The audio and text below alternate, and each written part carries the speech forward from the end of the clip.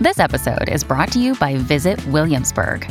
In Williamsburg, Virginia, there's never too much of a good thing. Whether you're a foodie, a golfer, a history buff, a shopaholic, an outdoor enthusiast, or a thrill seeker, you'll find what you came for here and more. So ask yourself, what is it you want? Discover Williamsburg and plan your trip at visitwilliamsburg.com.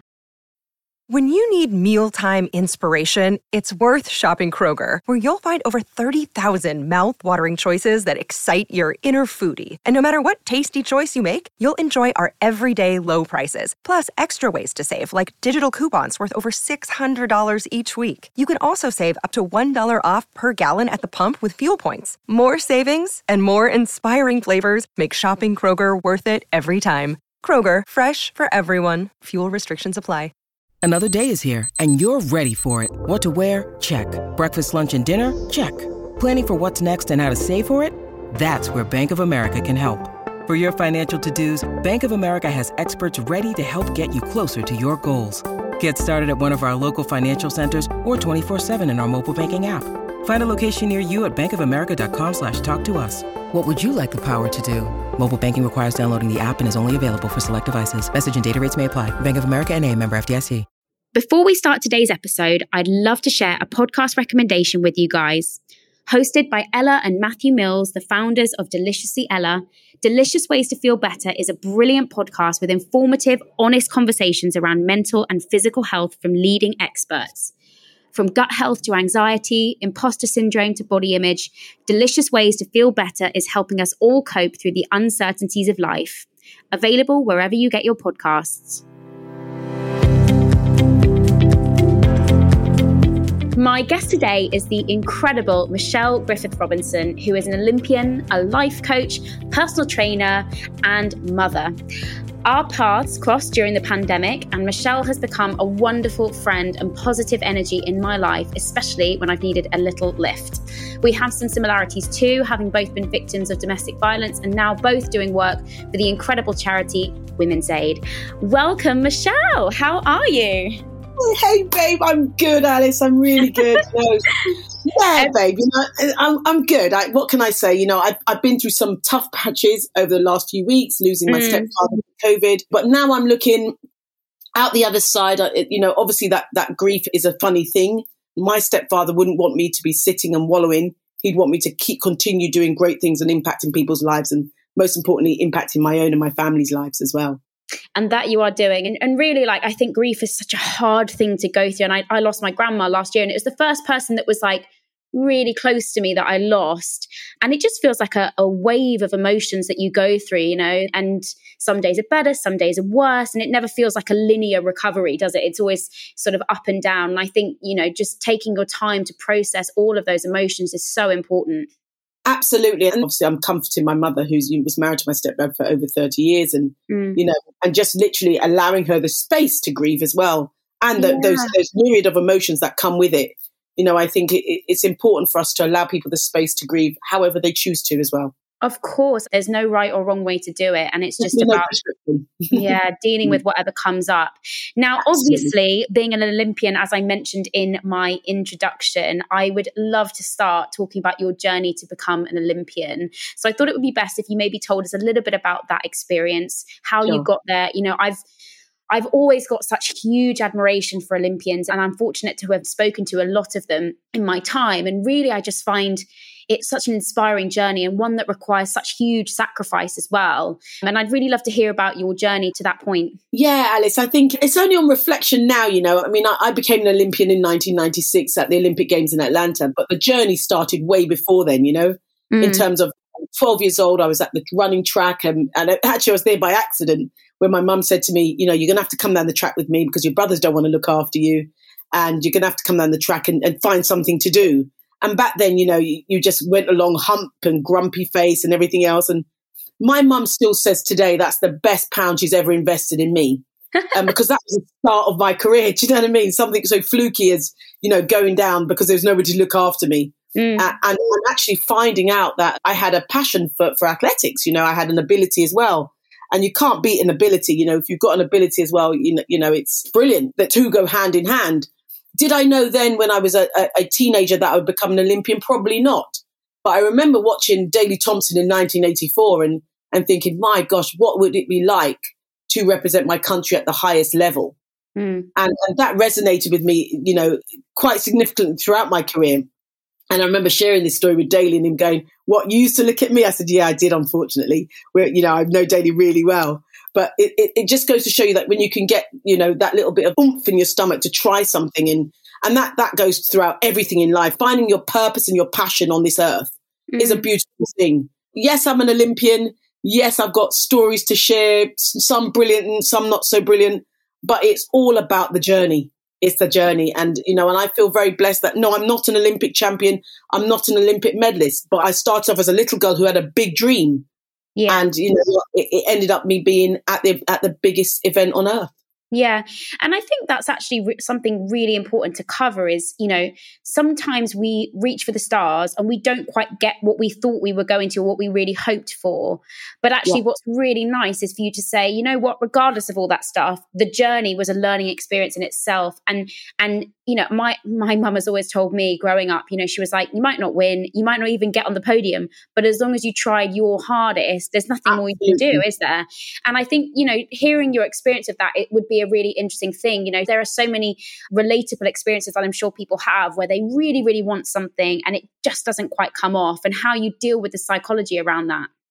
And I think that's it in a nutshell, actually, Alice. You know, my role primarily as a mother to my 3 children who are 7, 14 and 17 is give something a try. You know, give it a try. You never know where it may lead to or not lead to. But if you don't try, you will never know.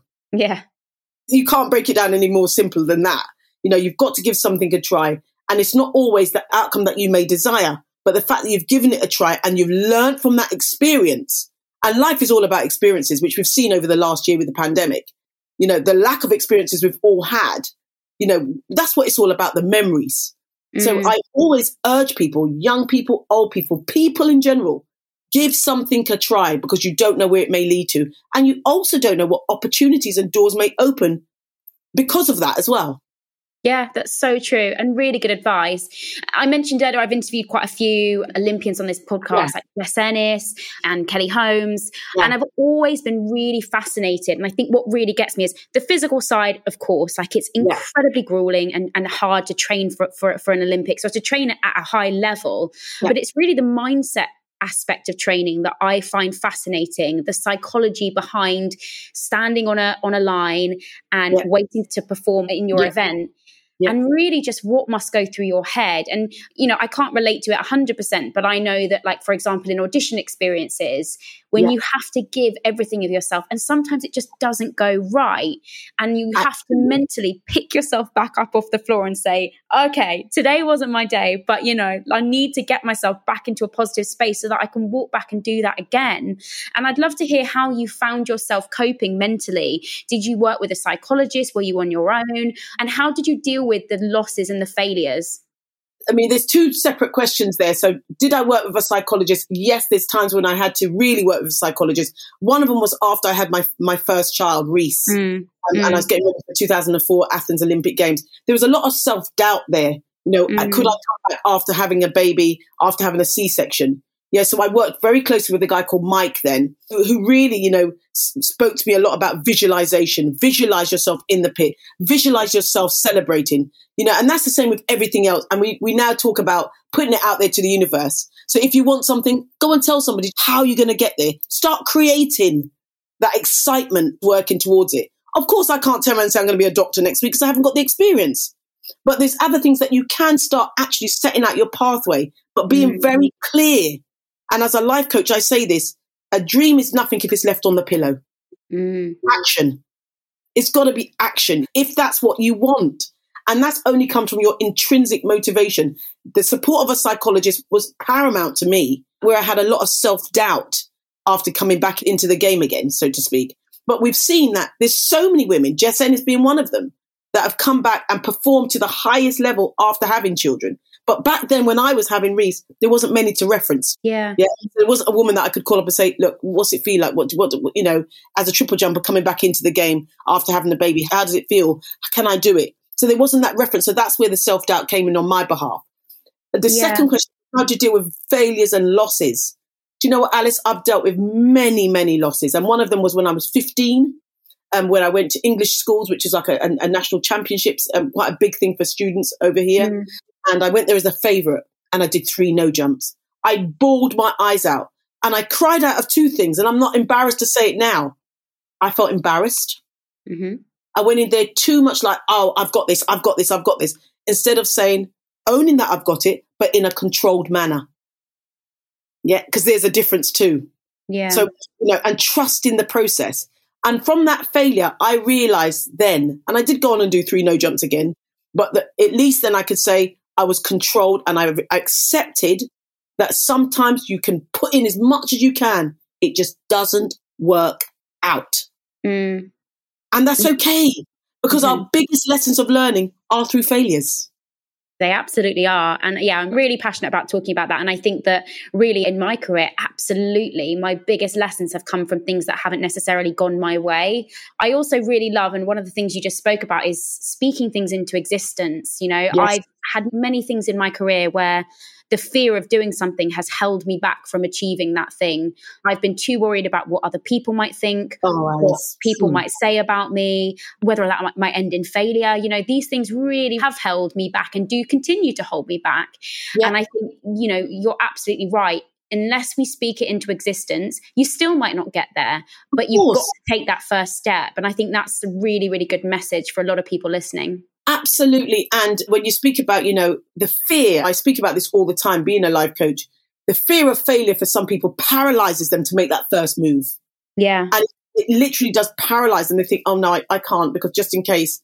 But actually not recognizing that actually, if we all just do our thing, and I use a really important phrase here, slay in your lane, do you are enough, because I am enough. I'm unique to me. And yes, there might be a few people out there that don't like me and do like me or whatever it might be, but that's their problem. That's them. I can't own their problems. And sometimes we're so critical on watching the 2 minor comments that might be negative, instead of embracing the whole picture that is so positive, and it's just a little small slither of a slice of cake that's gone off, but yet we want to say, oh, it was rubbish. And I want people to recognize it's okay to have your opinion, but actually sometimes don't project your opinion onto others. And my mother's got a really, really good saying, and she says it in the strongest Jamaican accent. If you have nothing good to say nothing. And it's true, right? It is. And the thing is that you're absolutely right, especially in my job now.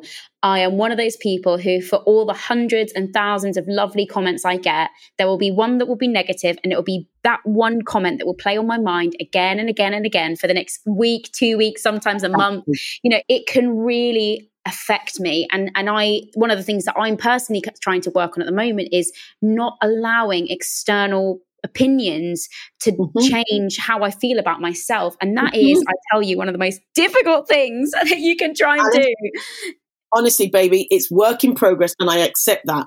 But why should you allow somebody to live rent-free with their negative thoughts in your head? And it's time for us to call them out. If you've got nothing positive to say nothing. Yeah, don't feel that you're entitled to start making negative comments. I'm not saying you've got to like everything, but maybe hold that back. Because it's not affecting you. Just if you don't like it, scroll on. Completely. And this is the thing that really baffles me. And we've sort of gone off on a tangent, but I'm going to go there because it's my biggest bugbear with social media. I had an incident this weekend where I stumbled upon a thread of really slanderous and mean comments about myself, picking apart everything from the way I looked to what I said to, things I did. It was everything. And I found myself being absolutely swallowed by thoughts of, I need to give up. I can't do this anymore. This is awful. I shouldn't be here. I don't deserve what I'm doing. I literally, all of these thoughts went through my head. And you're so right. Part of me and how I really had to drag myself out of this was, why am I letting myself be impacted by these absolute nobodies who I don't even know? Exactly, Alice. Live rent-free in my head, like just swallowing up my thoughts. And the second thing that really helped me, and that I just constantly have to remind myself of, is I don't understand, if I am so much of an issue to them, why they continue to follow me. And if people are being honest with themselves, and this is really for your listeners to really home in on, They have to ask themselves the question, it's because that other person is so unhappy why they are projecting such vileness on another human being. You know, we all want a constructive criticism. I love that. I want feedback. Guys, you know, tell me how I'm doing. How can I improve? We need kindness in this world. We do. I say this to my kids every time. You know, I say to my two girls, especially my two girls, would you say that to your sister? No, I wouldn't. Okay, so check yourself.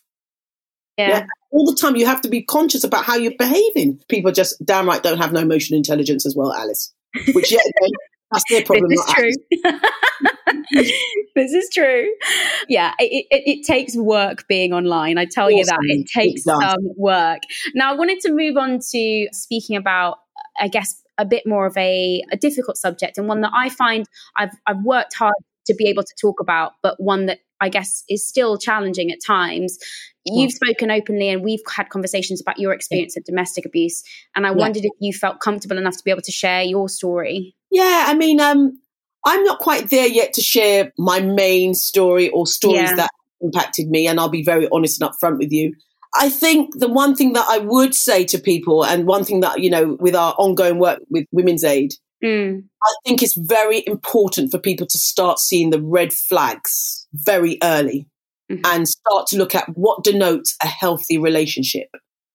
You know, what denotes a healthy relationship? And, you know, had I known when I was 15 years old that a guy could manipulate, make you feel so bad about yourself, make you feel helpless, you know, I would do things very differently, put it that way. And abuse comes in many forms. And that's probably the biggest thing that we do need to keep talking about, of it disguises itself in so many ways. And the perpetrator allows you to think that you're going mad, or it's just you, or you're overreacting. So, you know, I'm not going to talk about my whole story just yet. And I appreciate you sharing that boundary, because I think that's really important. And I really value you doing that. It's definitely about recognizing what denotes a healthy relationship. And if that's one thing that pushed through, you know, with the help of the support of the ambassadors and Women's Aid into schools, what denotes a healthy relationship? Because I think it's very important for a child from as little as 4 or 5 to recognize what's a healthy relationship look like. Yeah, it's really those first relationships that you get into as a young person where those red flags are much less obvious to you. And you're just scoping out, you know, you're suddenly developing confidence as a young adult. You're having your first relationships and experiencing a level of independence that you might not have had when you were younger. And I think all those things contribute towards you really not quite understanding when things aren't right. In my experience, absolutely, there were red flags of very, very controlling behavior, like coercive control and gaslighting, which were words that I didn't even know about until a couple of years ago. So there's no way that I would have been able to recognize that. But now that we have the language, now that we have things like social media in order to talk about this stuff, you're so right. We need to get this far and wide so that we really understand what constitutes a healthy relationship. Absolutely, but you need the support. You must feel embarrassed about it. The first time I did a major conversation around this was to Kent Police in 2019. 2018 to Kent Police. It's 140 police officers. I shared my story. It's the first time I've openly shared my story ever. And but it was a private conversation, and you know, I had therapists there and everything there to support me afterwards. One of the things I said, which was really, really, I wanted to stress it, we must never feel that this person that gets this abuse, that's the victim, looks like a specific person. And when I pointed it out, I said, some of you guys in the crowd, as police officers who have got this job and got these titles and who are meant to keep us all safe, you're probably going through some of this yourself. But you're embarrassed to say it because of your standing position in society. This can happen to anybody, lawyers, doctors, nurses, the person in the richest house, the person in the poorest house. There is no specific person that this won't happen to. And it's our job to allow them the space to speak freely, to get the support so that they're not on their own. And maybe, Alice, when we're talking about gaslighting, maybe those definitions, coercive, need to be written down, exposed in a leaflet in schools, the NSPCC child line number up there. These need to be written down so people can say, oh, actually, yeah, that's what it looks like. Oh, I wonder if that's what I'm going through. Because these are new definitions that we didn't hear about when we were younger. Yeah, and I think the other thing as well is, absolutely, I agree with you. And also that I think the really pivotal thing is understanding that there's a real spectrum of abuse, and it doesn't always manifest as physical. It might be financial abuse, it's the coercive control, it's the, like we said, gaslighting, it's manipulative behavior. There are so many ways in which abuse manifests, and whether it is physical or not, you're no less deserving of help. I think that's one of the crucial things I really try and drum into people is, just because it wasn't physical doesn't mean it wasn't abusive. And absolutely.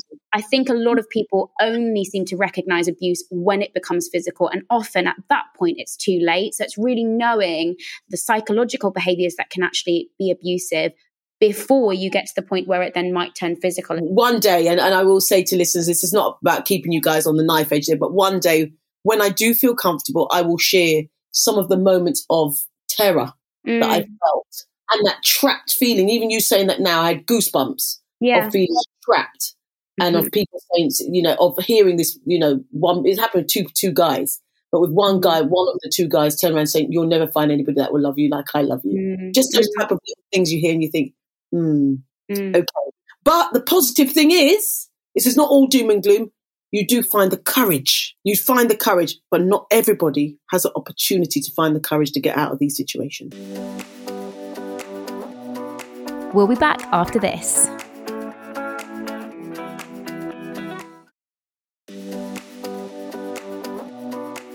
Welcome back to Give Me Strength. Yeah, absolutely. And I think another thing that I'd love to ask you about is really about rebuilding yourself and finding love after abuse, which is something that you and I have both gone on to do. And I think is also a really uplifting way to kind of look at the situation is there absolutely is life after abuse. And I wonder if you could maybe talk about, recovering for you and how you went on to learn to trust another partner and let him into your life. Well, it's interesting that, I've been married to Matt now for 16 years and we've been together 19 years this year. And I just left a very volatile relationship before I met Matt and got into the relationship with Matt. And Matt was like, Mish, sometimes you flare up, and he won't be embarrassed of me saying it and sharing this. And I would say, yeah, but it's because of, I'm so used to da-da-da-da. And he said, but I'm not that person. You need to stop that. But that was me having somebody that loved me and wanted to work with me. Yeah. He hadn't come from this background. He's like looking at me like, well, what do you mean? Why are you behaving like that over that? Yeah. But that was my protective mechanism. Again, he then, after many weeks and months of everything transpiring into a relationship, I'm now pregnant with our first daughter. And he said to me, Mish, after you have Reese and everything else, you need to do me a favor. You need to go into therapy because you need to put to bed some of these things that you go through. And of course, again, listeners, you got that. What's wrong with me? What do you mean? Why do I need to go to? Because of course, that's your defense mechanism again. I've then rang up one of my best friends, Caroline, and she said to me, "Shall I recommend this lady?" And I went to see this lady, and I saw this lady 9:10 till 5 to 10 every Thursday morning for 2.5 years. And that was me, fortunate enough I had track and field, so I had income. I could reinvest in myself. Yeah, I had a supportive partner that allowed me, Mish, whatever it takes, just go and do you. Get yourself back strong again. So I would say that the recovery was slow, and I would say to you, probably up to 10 years ago, Alice, I was still suffering, where you think, that behaviour is because of. Yeah. And it's not making excuses. It was about looking into yourself and being honest with yourself and saying, actually, I need support. I need help manage the next relationship I go into. And I'm fortunate enough that I had the partner there that's grown with me. And I'm very happy to say my marriage is a beautiful marriage. Yes, we have ups and downs and, tittle tattle and stuff. But I feel very, very loved and supported by Matt right next to me. And I think that trust that you kind of think, I'm not sure about that. Will he cheat on me? Oh, will he do this? Oh, will he? It does get better. And it gets better because you're stronger now and you look at that individual for that individual, not as the individual that you were with before. Yeah. And it takes time. I think one of the things that I also really heard from that, and one of the things that I found really helpful is communicating. And I think my experience of abuse was, and definitely coming out the other side, I was offered therapy when I came out of it, and I went to a few sessions. This was like weeks later, after the court case and everything. Yeah. I was offered therapy, went to it. I wasn't ready. Looking back, I wasn't ready, but I didn't recognize that at the time. I thought to myself, oh, this isn't for me. I can deal with this myself. And so what I did was the complete barrier came down. I closed the door on that period of my life. And it was really only 5 years later, minimum, that I then suddenly started to get these flashbacks, to get these feelings, to get these things coming up. And it was just a way of my body saying, I can't suppress this anymore. This stuff's got to come out and you need to deal with it. And I think, I am also someone who has turned to therapy. And I think that communication in every aspect of my life has been one of the biggest learnings. In my abusive relationship, I never communicated, and I was so ashamed of falling into that situation that I completely cut myself off from everyone around me.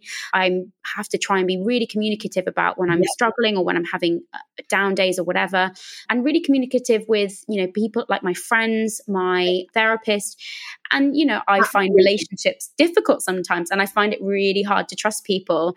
So it is just about, trying to work on yourself, to do the work and to overcome this stuff. But, trauma can run deep. And it can run deep. Grief, trauma is exactly the same, and that vulnerability, of how vulnerable you can feel. And I think what's helped me is that when you talk about communication, it really rings through for me, Alice, because I think being able to communicate about this over the last few years to my nearest and dearest has allowed me to feel freer, if that makes sense. Your truth sets you free. And our job as ambassadors or as influencers or however you want to view us is to spread the word so that we can equip other young girls or boys so that they can cope with situations should they arise. Mm-hmm. That's our job. Yeah, I think that's such a good point. And I'd love you to talk about it is how you now work with young people. I mean, you are literally at the coalface of helping young people to transition from that kind of young adult into going out into the world. And I'd love to hear how you manage that, some of the conversations that you might have. I mean, I'm sure there's a whole lot that you cover, but really how do you find that? Because I find as well now, I'm 28, I've sort of forgotten what it was like to be that age now.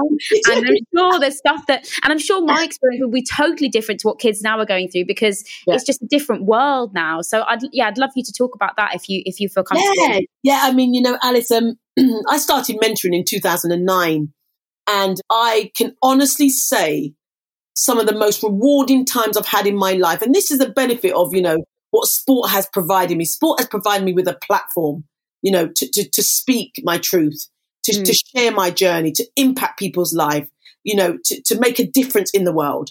And when I'm mentoring these young people, I work for the Dame Kelly Holmes Trust, which is owned and run by Kelly Holmes. And some of the experiences, I'll share one experience that I've had with a young girl called Martine, who, was our flagship. And she wouldn't mind me sharing this at all. She shared it on national TV before. But when Martine came onto the program as a vulnerable young girl who had been in trouble with the police and everything else, and we used sport as the vehicle to almost, let out her frustration. So we'd do sport. They'd have to turn up 6 weeks, 3 times a week, on the nose, don't be late. And it's all the things you're trying to teach these young adults about what it's like to go into the real world. She had a young son at the time, and she was full of anger from her own childhood. And it was about recognizing that this young girl's got a shining light within her.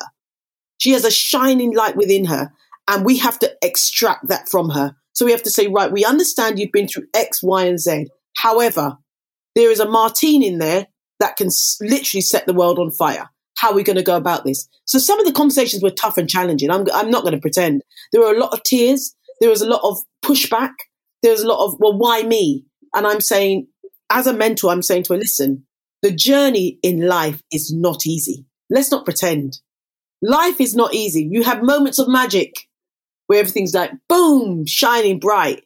And there's times where you think, gosh, this is tough. This is arduous. This is going to take a lot for me to come out of this. So when you share these stories as athlete mentors and you share the journey from slapping your Achilles tendon to being back on the podium again, that's the journey you've got to share. There's times where you want to give up. And that's what I said to her. I said, why would you want to give up now? You have a son. And she said, because every time I go for a job, they look at my criminal record. I said, okay, So just a short story here, which is the most amazing story. She came on my program, the Dame Kaylee Holmes Trust program. We had a sponsorship from Southeastern Trains. Southeastern Trains were given apprenticeships, like work experience, to about 15, 20 young people. At the end of those work experiences, you sit a test to see if you can work for Southeastern Trains. Martine sat this exam, which is quite technical. When people think about working for the railway, they think, oh, it's easy. No, it's really, really technical. She sat the exam, she passed the exam, but the stumbling block she came across was she had a criminal record. The CEO, David Staver, I remember him really well, said, if she can demonstrate to me that her past is now gone, 6-7 years gone, finished, and she's now almost turned over a new leaf with the skills that she's shown with the Dame Kaylee Holmes Trust, we will give her that opportunity. Alice, that young lady diffused an argument on the train that could have caused thousands of pounds, because it could have caused the train to be delayed. She didn't know that somebody on Southeastern Trains was watching her. Said, what's your name? And she said, my name's Martine. I would refuse the job from you. Monday morning, Martine's name was called up again. She was given an opportunity. She worked for them for 6 years since then. And that was about us going in there and telling her some tough love, Alice. Let's be honest here. Saying to her, you can't just rock up when you want to. You've got to be accountable. If you say you're going to turn up at 9, you have to be there at 9. No, you can't just leave at 1 o'clock. You have to finish at 3. Where's your CV? You can't dress like that. Oh, no, you can't drink on that. You can't smoke this. And it's all of those things that gave her the holistic approach to life that allowed her then to become a success. But the magic is, it wasn't just a success for herself. It was success for her son, for her nieces, her nephews, her friends' children. Because success is like that. When you rub shoulders with success, and success comes in different ways. For this girl to be holding down a job through our mentoring was a success. Yeah. And you know what I really got from that? Sometimes all it takes is someone believing in you. Amen. And picking you out and saying, I know you don't believe in yourself right now, but I really believe in you. And I think that's really special to hear with Martine, that like, it's sometimes just having someone come in and say, I believe in you, for you to suddenly realize I can do this. Absolutely. And that validation that you are worth more than that. And recognizing that, giving somebody an opportunity as well is such a nice feeling, and brings it back to one of my favorite words of being kind. David Staver didn't have to give her this opportunity. He recognized that actually, if I give her this opportunity, and I often say to people, when you get given the opportunity, roll with it. Roll with it. We know as women, we can apply for a job. We'll have 7 out of the 10 qualities. We won't have 3 of the qualities, and we're homing on those 3. Whereas a guy will have 5 out of the 10 qualities, and he'll say, no, I'm going for it anyway. So it's about trusting yourself and having that belief. But also knowing that if you've got somebody behind you that gives you that, come on, babe, you can do this. That helps again. Yeah, it really does. Now, moving on from that, because I think it's going to come into what we now talk about, I'd love to hear about how you practice as a life coach. I think actually a lot of people are maybe not a bit confused, but a bit unsure of what a life coach actually does. Sure. So would you mind maybe just explaining a little bit about what a typical session with you looks like, or how a client would work with you? Yeah. So as a life coach, I call myself a health and wellness coach, a life coach, but really I'm a lifestyle coach. That's what I am. And, I bring in all the things of health and well-being, from being a personal trainer for 22 years and then loving my mentoring and then training to be a life coach. All those things amalgamate into one. So what is the difference of a life coach, a mentor, and a therapist? A therapist digs deep into your past, delves a lot into your past, and then moves you forward slowly, but you spend a lot of time in your past. A mentor empathizes, shares their stories with you, which is what I do to encourage you to be better. But I share a lot of my opinion in that as a mentor. A life coach is the client's agenda. It's their agenda. They come to me with a goal or something that they want to solve. And with my challenging, open questions, I extract the answers that they got within themselves. So what, why, how? Simple as that. So what if you were given all the time in the world? What would this do for you? Why should you do this? Why does this matter? Tell me about the resources you've got to support your goal. So all the time I'm questioning them, but I'm not giving any of my opinion. It's their agenda. Yeah. So that's the difference with a life coach. I'm there to extract the very best out of them, to move them forward. So we might spend a fraction of the time in the past, just a fraction, just for me to get a bit of a background. But my job is to move them from where they are now to move them forward into the future. Yeah. And I think it's such an interesting approach because you really do bring a holistic 360 way of working, which is not just to draw upon the mental health aspect, but to draw upon the physical health, the well-being, the lifestyle. And I think actually, and I laugh sometimes because I say my job as a personal trainer, half my sessions are part counselling session, part personal training session. And sometimes I've had clients open up to me about stuff in their sessions that they probably never told anyone else. Going back to what you do, it's so nice to be able to draw upon all of those skill sets and use them to kind of have a much more rounded approach to, life coaching, personal training, all that sort of stuff. Because I do think that's the way we're going. We recognize that health is so much more than just the physical now. Absolutely. I have women coming to me who are menopausal, and I belong to the menopause charity as well, the Meno charity. So I'm an ambassador for them as well. So I talk about that. I talk about my diabetes and like being pre-diabetic. I'm an ambassador for Diabetes UK. And just the whole thing, and that's why I say wellness. I talk about the whole holistic thing of your physical health, your mental health, confidence. Lack of confidence paralyzes us from moving forward. A lot of people come to me with that. That's what stops a lot of people from moving forward, which is what we said at the top of the conversation. It really, really does. It really does. And actually, one of the things I wanted to ask you about, you talk about this a lot online, and I think it's such a huge topic at the moment, but around sort of body image and self-confidence. Yeah. I know that you work a lot with your clients on this. I know that you talk about it from a personal perspective. How do you find yourself navigating your own body confidence? And sort of how do you then navigate those subjects with your clients as well? I think it's a brilliant subject to talk about. And I've got to be honest with you, I'm now 49 and a half. I'm 50 in October. I'm going to say the half. How exciting. Alice, I can't tell you. I'm so excited. And I look at my stomach now, which has had 3 cesarean sections, 3 beautiful children. My abs are all wrinkly. But I'm the most confident I've been now in my life than I've ever been when I was 22, 23, sponsored by Nike, the face of Weetabix. I'm the most confident I am now because intrinsically I'm happier and more confident within myself. Yeah. So I say to my clients all the time, in whose opinion do you look like that? And again, it goes back to what we were saying before about worrying about what other people say about you. Yeah. I'm in a happy space that, yes, Alice, and I'll put it out there to the listeners, they'll probably have a little chuckle. I have 32F breasts that hang. That's okay. In a bra, they look fabulous. My husband loves them, but I don't care. I'm not bothered by that anymore.